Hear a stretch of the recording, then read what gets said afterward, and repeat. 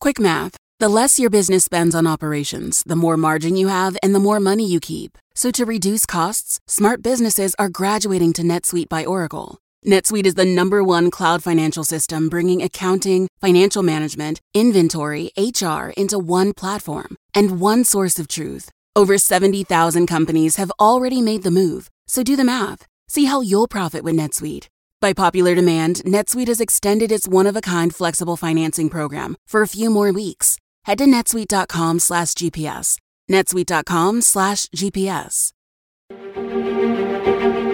This is a GPS Special Edition, the Post-COVID-19 World.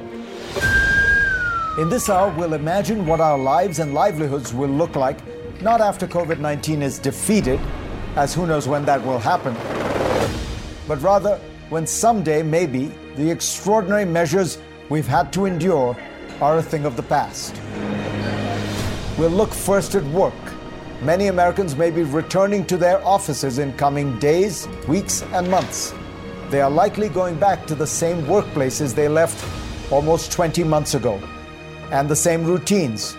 But what would work look like if we started from scratch and reimagined it entirely? I'll ask the former USA Today editor-in-chief, Joanne Lippman. Can we reinvent the workforce in a way that makes much more sense for today? Similarly, if we could redesign the classroom and the campus, what would we end up with? And just what is the future of schooling? I'll talk to former Education Secretary Arne Duncan. The vast majority of students want to be around their friends, want to be with a teacher, need those human relationships, need that human contact. And the fact that we've denied them that for so long is extraordinarily tough. Also, COVID-19 hit some cities hard. New York and Delhi, Detroit and Jakarta. In the wake of those outbreaks, many predicted the death of urban areas. But the scholar Richard Florida rejects those rumors and says instead we will see a great urban reset. Urbanization is a wonderful thing. It is the thing that we have created as human beings. When we cluster together, when we increase density, when we become more diverse, we increase our innovativeness, our creativity, and productivity. Finally, the global economy. Who will be the big winners once all the COVID chips have fallen? And who will be the losers? The Economist's editor-in-chief, Zanny Minton-Beddoes, will weigh in. The costs of COVID, whether the costs of not being in school, the costs of not being able to focus any other areas of healthcare, these are hitting the poorest and most vulnerable people in the world hardest. All that and more, and we will close with my usual take, all in this special hour. So let's get started.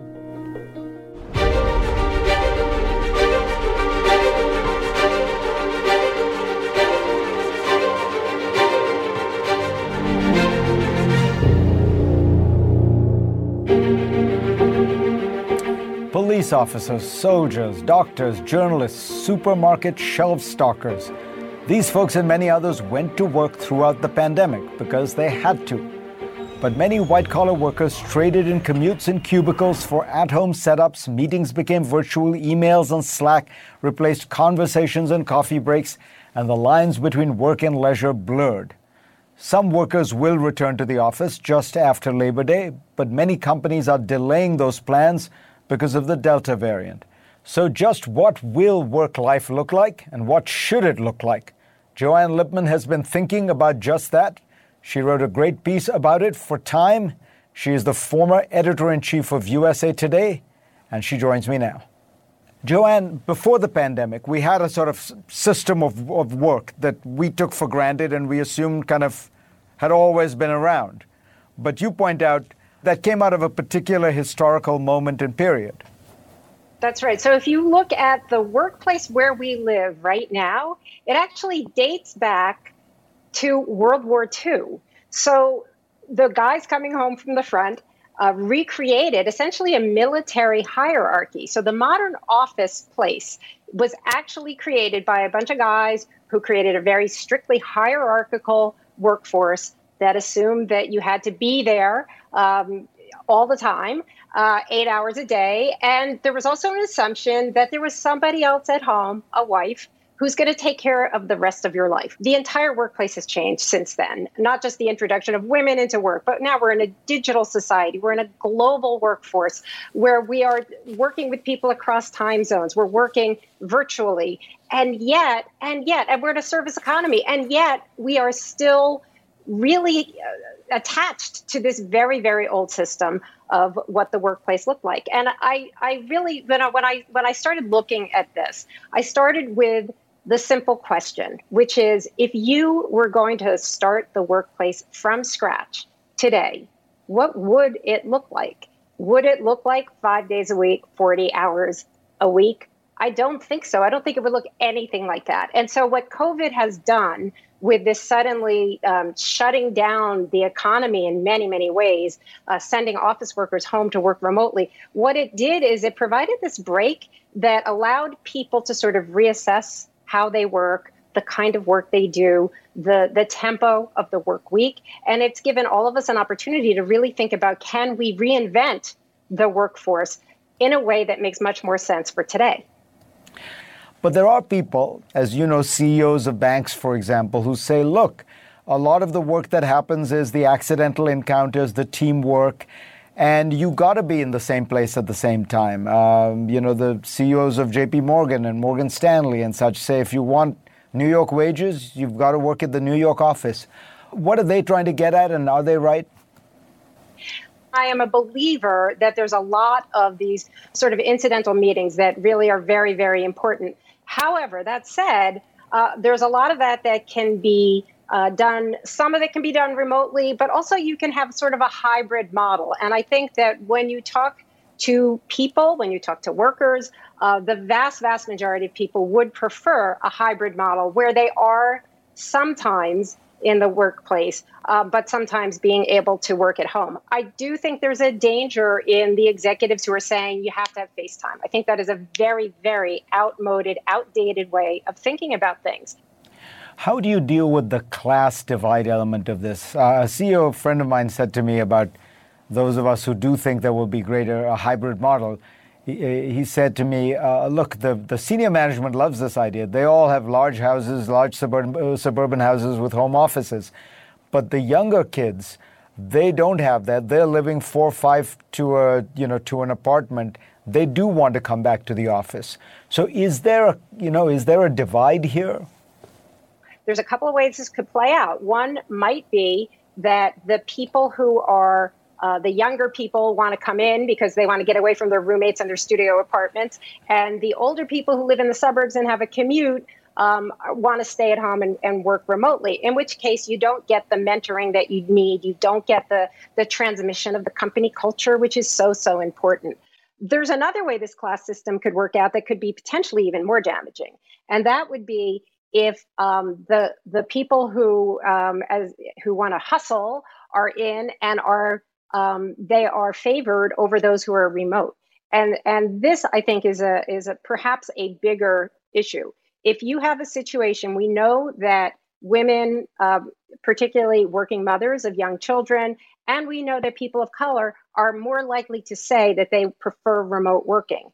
If you have the people on the premises being favored, giving the promotions, getting the raises, getting the opportunities, whereas those who are remote do not, you have a class system that exacerbates what we already know are the issues that these marginalized groups are already facing. And so you could actually double down on the issues faced by women, faced by people of color, faced by your marginalized communities. And that is something that's a real danger that we've got to keep our eyes open for. So it has to be intelligently designed, and presumably some piece of this will be that offices will become a little bit more like WeWork, that model of the idea that you kind of come in and out, plug in and leave becomes the new model? I think what might be more likely to happen could be a situation where there are more satellite offices.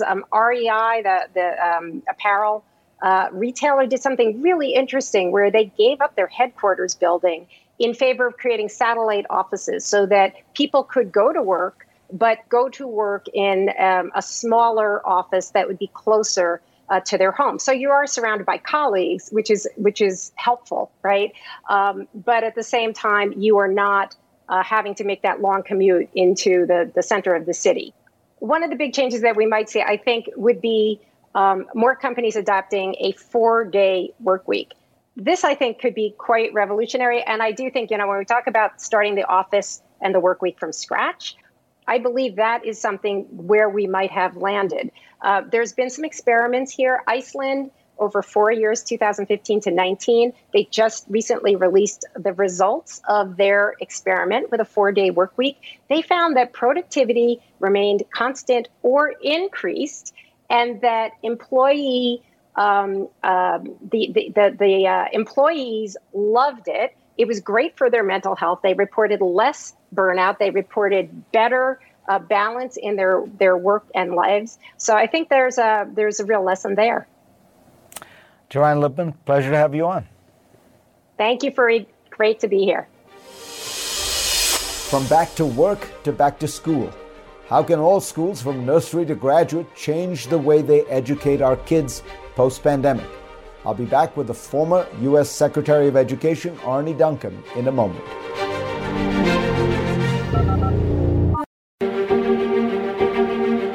Children across America are starting to go back to school after a long summer break. And when they get back, the school bell will likely ring at about 8 a.m. That's just the way schools work in America. But is that the way they should work? Should kids have almost 3 months off in summer? Is 8 a.m. the best start time? Well, the pandemic gives educators and policymakers a prime opportunity to reconsider every aspect of how we teach our children. Arne Duncan joined me to talk about it all. He was Secretary of Education for 7 years under President Obama. Arne Duncan, pleasure to have you on. Thanks so much for having me. Let's start by just getting the broadest lesson we can from the pandemic regarding education. What was the effect of the pandemic on education in America, particularly K through 12? Unfortunately, Fareed, the pandemic has had just a devastating impact on children's education across the country. As everyone's aware, that we're actually going to be entering the third school year impacted by the pandemic. And our refusal as adults to take care of kids, to pay attention to science, to do the things that make sense, have just had a really, really detrimental impact on children, not just educationally and academically. And we now have tens of millions of children who are behind anywhere between a couple months to a year or more, but also on students' social and emotional needs. And so it's been an extraordinarily tough time, and we have to emerge from this darkness doing whatever we can to help take care of our kids' social and emotional needs first, help them accelerate academically, and help them fulfill their tremendous academic and social potential. So if you look at the rest of society and the economy, one of the pleasant surprises of the pandemic was that the digital economy kind of stepped in and was able to operate pretty successfully in a whole bunch of different areas. But it seems as though online education, or exclusively online education, did not really deliver. Why do you think that is? Well, I think all of us, but particularly our children, are by nature social beings. And we probably have a small percent of students who learned better in a virtual environment, but the vast majority of students want to be around their friends, want to be with a teacher, need those human relationships, need that human contact. And the fact that we've denied them that for so long is extraordinarily tough. An underreported story that is perhaps the most troubling to me, Fareed, is that we have somewhere between 2 and 2.5 million students who never made the transition from physical school to virtual school. They just disappeared. And we can't have a lost generation of students. And this is not something we can solve via technology. This has to be high touch, not high tech. And as we go into the next school year, having teachers, social workers, principals, whoever, go to children's homes who have been missing, who have been out of school for more than a year now, find them, find out what's going wrong, find out what the challenges are, either at home or in the broader neighborhood, whatever it might be, get them back enrolled in school. That has to be, that's critical. That has to be mission number one. So, people talk in the workplace of a new hybrid model where it'll be part digital, part real in person. It sounds like you're saying we really need to focus on the physical in-person part here. There isn't a lot of hybrid in your vision. Well, I think there are some things that we can learn, from the virtual environment. I'll give you one concrete example that, we have, thousands of algebra teachers teaching algebra to 125 students across the country every single day. Think if we figured out who the Albert Einstein algebra teachers were in our country, and rather than teaching 100 students each day, think about if they were teaching 1,000 or 10,000 or 100,000, and then we could use that class time, that in-person time, for tutorial and small group instruction. So there are some lessons that we can take and run with. Obviously, we need to make access to devices, to Wi-Fi, as ubiquitous as access to electricity and running water. Children everywhere, inner city communities in Appalachia, Native American reservations need to be able to learn anything they want, anytime, anywhere, 24/7. So the pandemic is forcing us to make progress there, and we have to continue to make that progress. But at the end of the day, for the vast majority of students, spending the vast majority of their time in a physical school building is the right way to go. When you look forward, what's your hope for post-pandemic education? What's the best case scenario September onwards? Well, there's so many lessons that we can learn, and I've said repeatedly that the goal here should not be to go back to quote-unquote normal, because normal didn't serve tens of millions of children well enough. We need to leapfrog, we need to innovate, we need to accelerate how we learn and how we teach. So just a couple quick ideas, Fareed. First of all, the idea of having 3 months off for summer is pretty obsolete, has been obsolete for a long time. That was based upon the agrarian economy. And last time I checked, most of our children weren't working in our fields. And so children need different amounts of schooling. So some children might need 5 days a week, 9 months a year. Other children might need 6, 7 days a week, 11 months out of the year, longer days, afternoons, because of what's going on, again, at home or in the community. Some children need 1 meal a day at school. Some children need 3 meals a day at school. And when I ran the Chicago Public Schools, we sent home very discreetly for a couple thousand children, backpacks full of food on Friday afternoons, because we worried about them not eating during the weekends and coming back to school hungry. And if your stomach's grumbling, you can't learn. So really trying to change the concept of time. What's been constant in education is time, and the variable has been learning. I want to flip that on its head. I want learning to be the constant and the variable to be time. And let's give every child exactly what they need to be successful. The second one is we have to move, and these are related, move from a system based upon seat time. And I'll go back to my algebra analogy.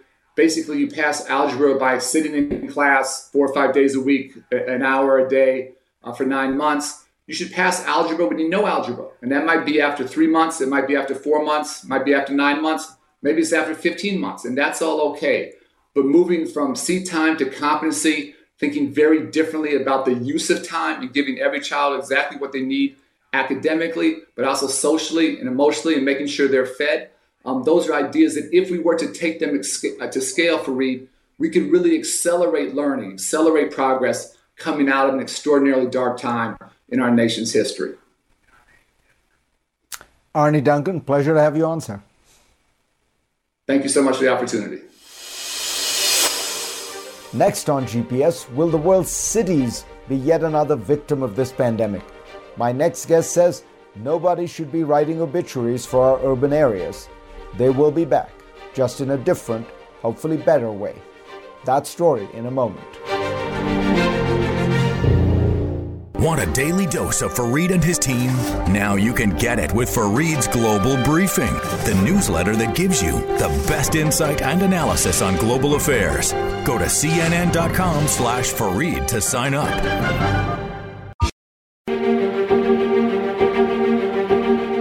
After New York City was devastated by COVID in the spring of 2020, much ink was spilled on the obituary of the Big Apple and many of the world's other cities as well. But New York is coming back. This summer was just about as hot and noisy and filled with great art and culture and food and interesting people as ever. But what have cities learned from the pandemic, and what will keep those obituary writers at bay for many more decades? Richard Florida joins me now. He is the co-founder of the City Lab and a professor at the University of Toronto. Richard, first with New York and San Francisco, have they really come back? I mean, you still do hear that there are, the office buildings are still vacant. There are shops that are vacant. Can we confidently say that cities are back? I think cities are back. And I think New York in particular, and we can get to San Francisco, is proven to be the most resilient city in the world. This is the third time in the past 2 decades New York City was counted for dead. The first was after the tragic attack on the Twin Towers. The second was in 2008. And then, of course, now. But I think the pundits got this wrong. They thought people would leave cities. And, of course, in the short term, as people have done going back to the plagues in Europe, wealthier people and more advantaged people and people with families decamped cities temporarily. But I think the big effect, Fareed, and you hinted at this in the question, is not where people are going to live. I think that's going to look pretty similar, not to the same, but similar to how it did pre-pandemic. How people work and where they work is going to change. And I think remote work is a much bigger deal than most people have thought. Now, look, the best data we have says remote work is going to go from less than 5% of working days, and this is from Nick Bloom at Stanford and his colleagues, to about 20% of working days. But that's a lot, and I think that will have an effect ultimately on reshaping and remaking these office areas, or what urbanists call central business districts, of major cities. So explain how that will play out. Describe what you think is going to happen, because, if you do end up with more remote work, won't more people say, well, I could live in the suburbs? The commuting 3 times a week is not as bad as commuting 5 times a week. Or, what's the hybrid model we're looking at for the future? Yeah. So remote work seems to have 2 big effects. The first is very similar to the introduction of earlier technologies like the subway or the commuter train or the automobile. Remote work is the latest technology which stretches the boundaries of cities, or what we call metropolitan areas.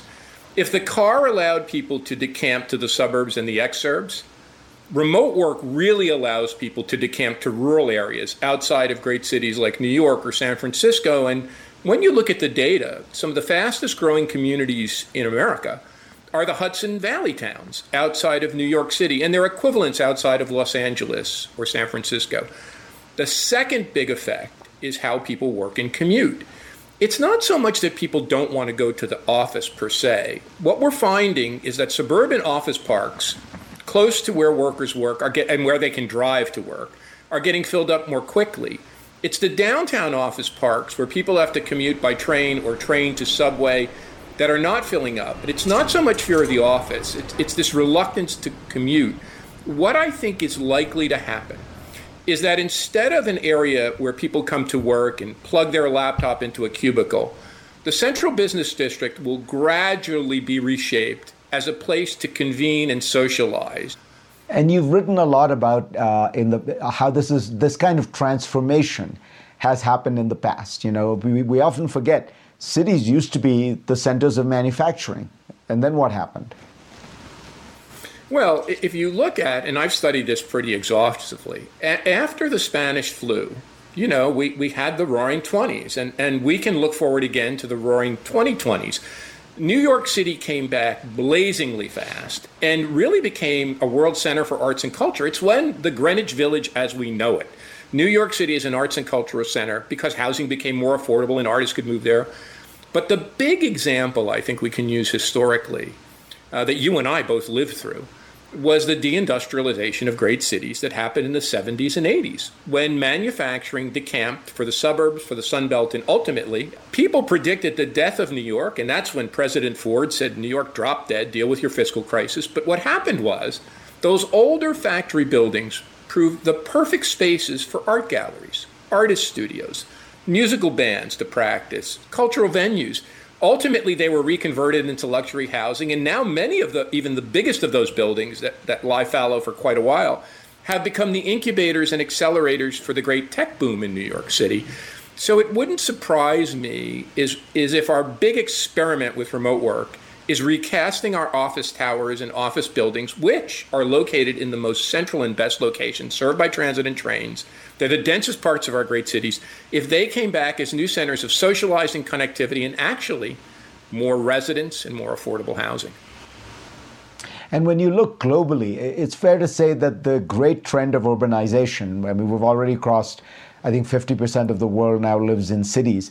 That great trend seems to be continuing and continues to be as strong as ever. And I want to ask you if I'm right in thinking, that the fundamental reason why this continues is very simple. You make more money if you live in a city on average. And that's why in the wake of every pandemic in history, going back to the Middle Ages, from the plagues to cholera to the Spanish flu, young and ambitious people have flocked to cities, even in the wake of pandemics that were far deadlier. Urbanization is a wonderful thing. It is the thing that we have created as human beings. When we cluster together, when we increase density, when we become more diverse, we increase our innovativeness, our creativity, and productivity. It's not that we do this as individuals. We do this in groups and collectivities in urban areas. But there's one thing that people get confused when they talk about urbanization. Most people conceive of urbanization as more and more skyscrapers and more density in the city core. And that's a good deal of the part of urbanization. A part of urbanization is the intensification of land use, more business, more innovation, more people at the city center.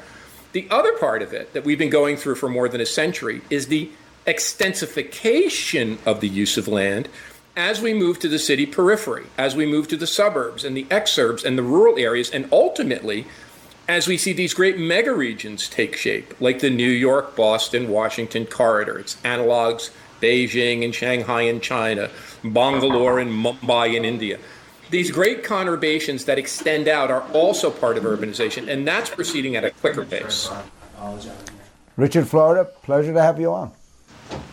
It's great to be with you, Fareed. Next on GPS, we will explore how the pandemic shifted the economic realities of the world, both at the human level and the national level. The Economist editor-in-chief, Zanny Minton-Beddoes, next.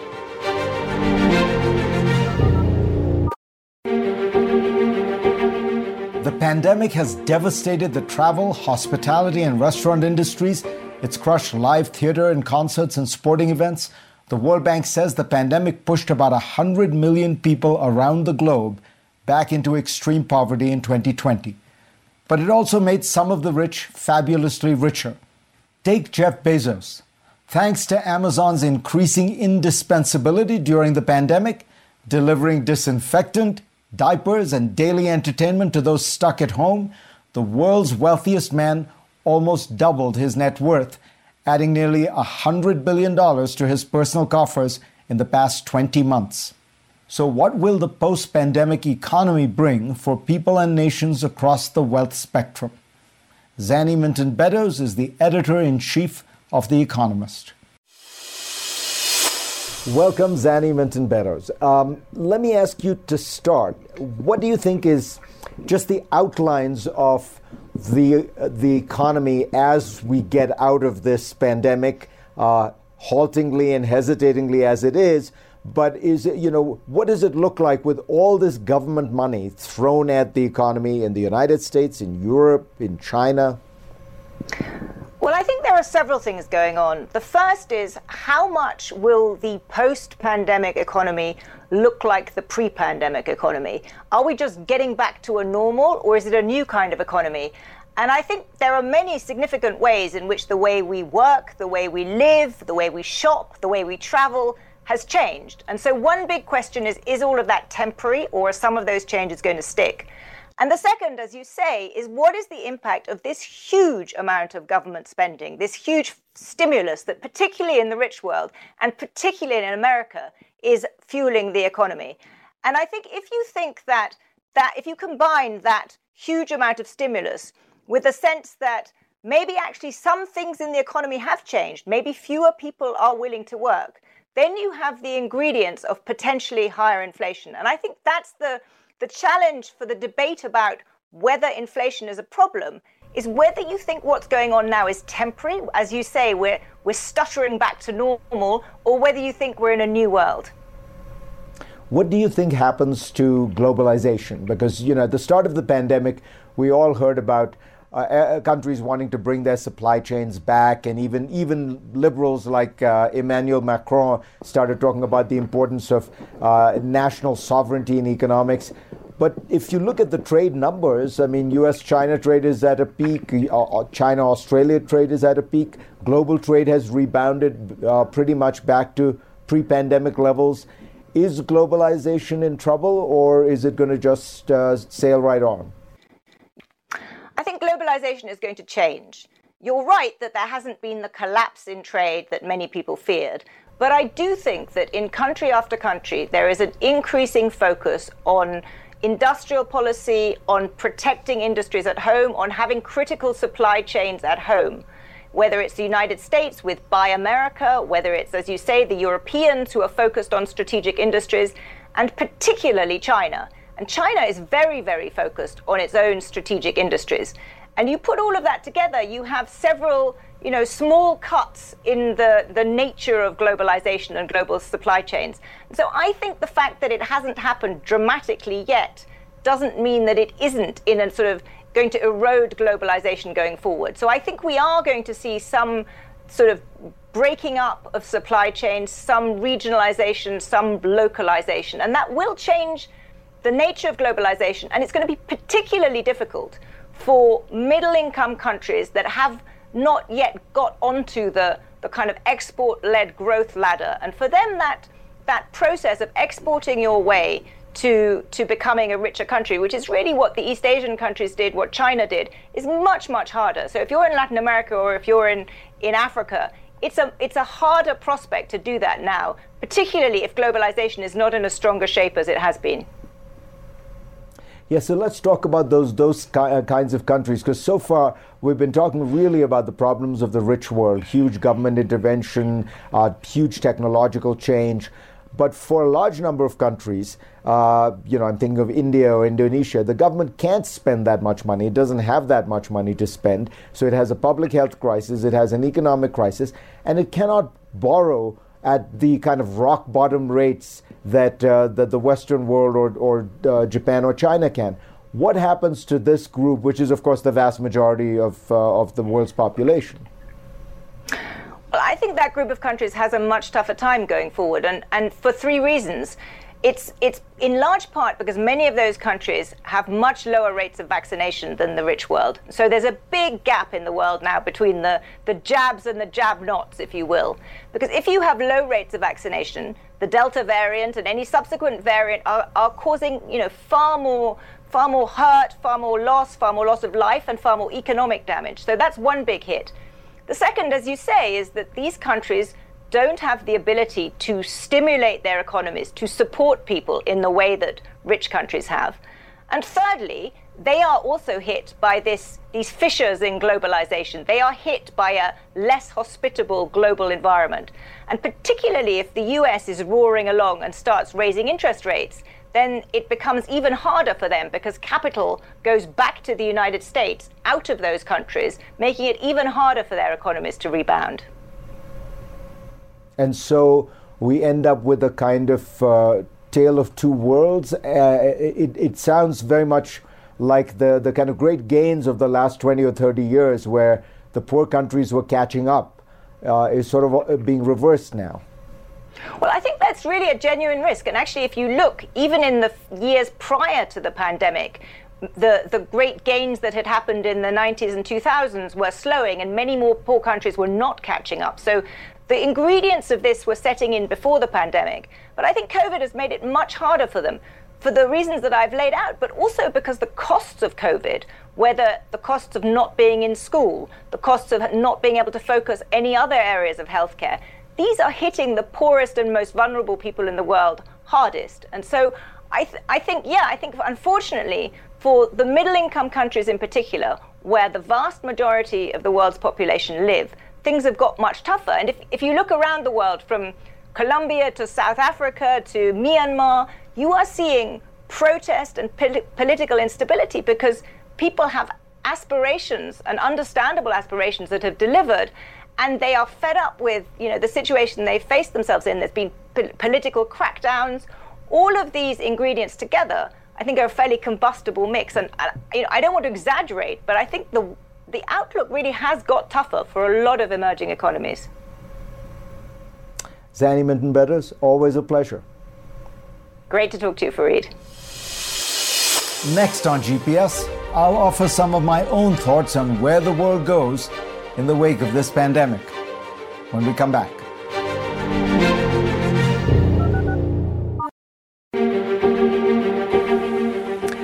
I want to close by giving you some of my own thoughts. The COVID-19 pandemic has proven to be a powerful spotlight, exposing features of a society that are sometimes hidden from view. It's highlighted which countries have high-quality healthcare bureaucracies, where governments learn from prior experiences and make reforms, and where people trust their experts and their leaders. In a sense, the COVID pandemic has often been a metaphor for what is right or wrong with a country.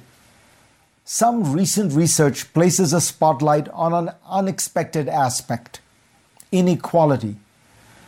Yu Yang, a data scientist, searched for correlations between dozens of factors on the one hand and COVID deaths in America state by state on the other. Only 3 factors seemed connected: population density, numbers of nursing home residents, and above all, income inequality. New York has all 3, but most significantly, it has the country's highest level of income inequality and second highest COVID deaths per capita. Other unequal states also suffered some of the highest COVID death rates, like Louisiana and Mississippi. The Economist took this research on inequality and found the same pattern when comparing countries. For instance, Scandinavian countries did better than the rest of Europe. Even Sweden did better, despite taking a laid-back approach to the virus. A group of Canadian scholars looked at 84 countries, and guess what? They found the same connection. The lower the levels of inequality, the fewer COVID deaths a country experienced on average. Why is this? Well, The Economist has 3 possible explanations.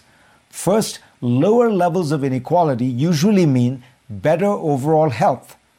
An extra dollar for a poor person causes a much bigger improvement in health than an extra dollar for a rich person. Second, workers in more egalitarian societies have more bargaining power and can get better working conditions, health benefits, and a higher quality of life overall. In Sweden, workers like meat packers, usually highly prone to COVID in other countries, have not died at higher rates than other professions, probably for the reasons I just mentioned. And finally, lower inequality means higher social capital and trust. Countries without great divides between the rich and poor are more able to find common ground, make sacrifices for each other, and trust one another. America, with its sky-high levels of inequality, is now a poster child for collapsed social trust. Disease is supposed to be a great leveler. Viruses are equal opportunity menaces. Yet COVID-19 laid bare the fissures in our society, in some cases tearing them even wider. To build back better, we must lower the cost of healthcare, create a better education system, spend more on alleviating poverty, expand access to transportation and housing, and provide good jobs to people who may not be able to work from home. It has never been more clear that the health of a society and the health of its people are deeply intertwined. Thanks to all of you for being part of my special program this week, and I will see you next week. I'm Dr. Sanjay Gupta, host of the Chasing Life podcast. In honor of our 10th season, we want to hear from you. Leave us a message at 470-396-0832 and tell us how you chase life. It could be used on an upcoming episode.